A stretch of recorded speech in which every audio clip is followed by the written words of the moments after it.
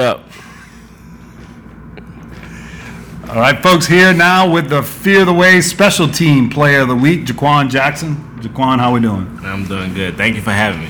I'm glad to have you. Now, look, I got to tell you, I had you on the show earlier this year. We went back to the studio, and I was like, man, this guy, he's talking like he's ready to go again. We're gonna see after last season. And I got to tell you, man, you look like vintage Quan out there this week. Thank you, man. It was, but I do have a couple little bones to pick with you, okay? First of all, well, maybe not all bones. First thing I'd ask you, I've seen people take liberties with the knee pads before, but I mean, you had full knee exposure going in those pants. You never worried about getting a hit off the kneecap or something? Nah, the game of football we play now, a lot of athletes put their knee pads over their knees, really on their thighs, and the rule is you're supposed to cover up your knees, but I think refs don't like to mess with it during the game time and just let it be, They might get you in the NFL for that, but right now you're doing all right, Nah, NFL you gotta have all that. You gotta have a little bit of white shirt, but in NFL you wear long sleeves. So, next year the NCAA they're gonna start doing that next year. So. Everybody will have to have long socks on. Okay. So. Oh yeah, you got to pull them all the way up. Well, that's all right. Look, I was just giving you a little hard time. I was like, man, he's got them real short. It looked good though. Yeah. You did look real nice in the uniform out there. Thank you. Now the other thing is, did you go back and watch the film on the touchdown that got called back? And was there a penalty on that, or did we get robbed?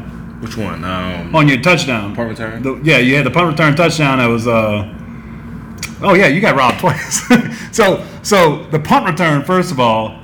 Okay, you take it back to the house, beautiful return, all that, and the flag was actually all the way on the other side of the field early in the play. Did we get to watch any of that in film and see if that was actually a legit call, or did you just get robbed? This morning, especially you went over everything that we did good and we didn't do good on, but going back and watch it, you really couldn't see it. I think it was out the play that if I remember right.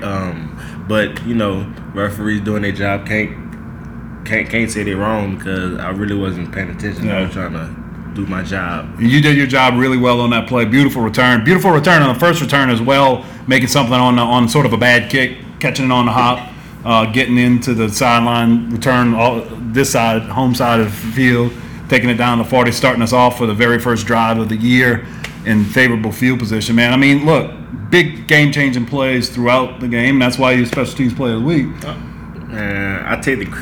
I take some of the credit. Most of the credit goes to Coach Fritz and Coach Disher, and they both come up with a great game plan, and we sit down and break down the film on special teams, and just to see where we can have an upper hand on them. And just a shout out to the guys, you know what I'm saying, who the other 10 guys on the field, because without them, I wouldn't be able to have that punt return, touchdown to the house, and first one to put us in good field position at the 40-yard line, and just.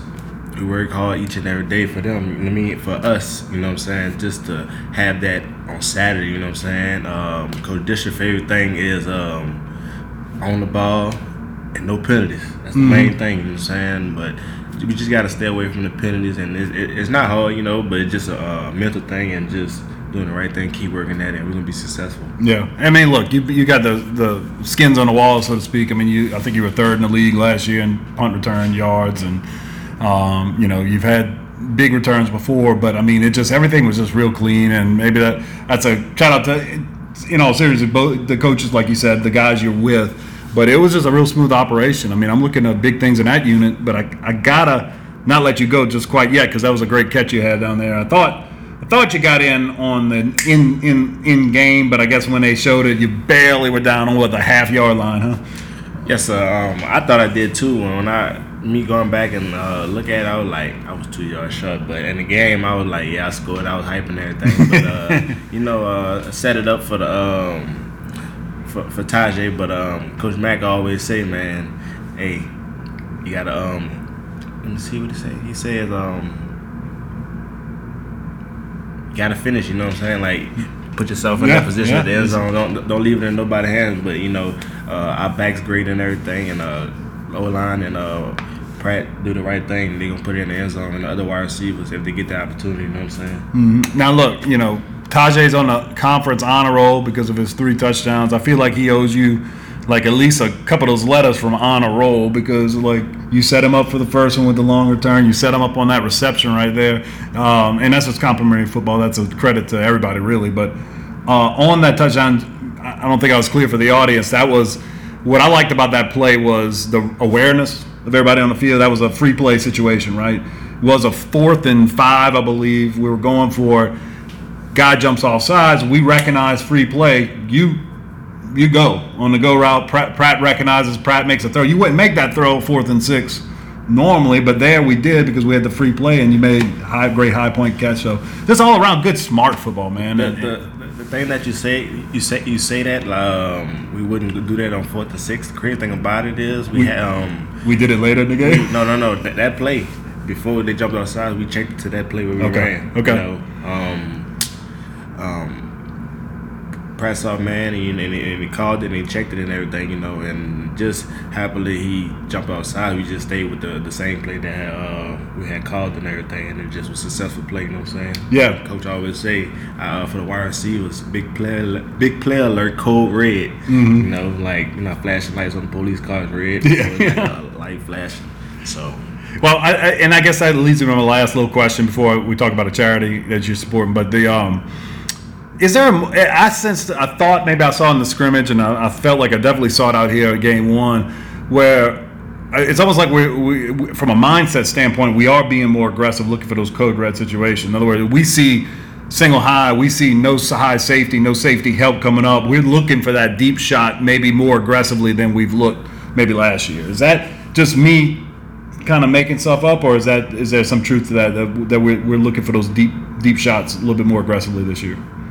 Not even just the deep shots. Coach Boda is high on one-on-one matchups. He always Coach. Everybody on the offensive side, you got to win your one-on-one matchup. If you blocking as running back, quarterback, O-lineman, receivers just blocking for the running back or just going one-on-one with the DB, with the receiver. He just always talking about being a Ferrari. You know, we don't want to be a Honda. Ferrari's fast, look good, just do the right thing. You know what I'm saying? And we take our ownership and listen to him and just doing what we taught in practice and everything, just winning our one-on-one battle to help for the next drive or what series that we have, you know? Yeah, that's beautiful, man. I mean, look, it showed that sort of, you know, when we got those one-on-ones deep, we took those shots. But I mean, we just did a lot of good things, to build off of, a lot of things to work on, but more positive than negative by far. And so, Jaquan, just last thing, you know, one of the things we're doing here is we want to give opportunities to our Feel the Wave Players of the Week to support or raise awareness for charities that they support. Is there any particular charity you want to shout out or raise awareness for?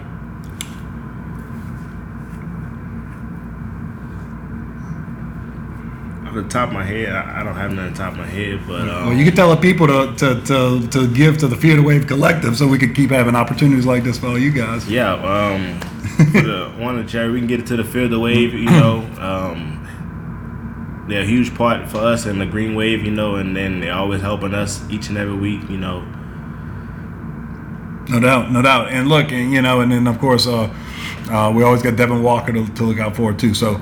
Another St. Charles Parish guy like you. Oh yeah. Can't. I'm sorry. Can't forget about Devin Walker, man. My guy, man. Even though he went to Desiree on the route, still got love for him. St. Charles Parish still got love for him, and just donate to the Devin Walker Foundation. That's it. All right. Well, Quan, thank you so much for your time, man, and congrats on the honors. Well deserved. And dude, I'm just so excited to watch you play. You're an exciting player, but I'm just happy to see you playing with the joy and seeing you healthy. And seeing you getting out there, being able to do your thing, and being an impact player for the Wave. Yes, Thanks, man. Thank you. All right.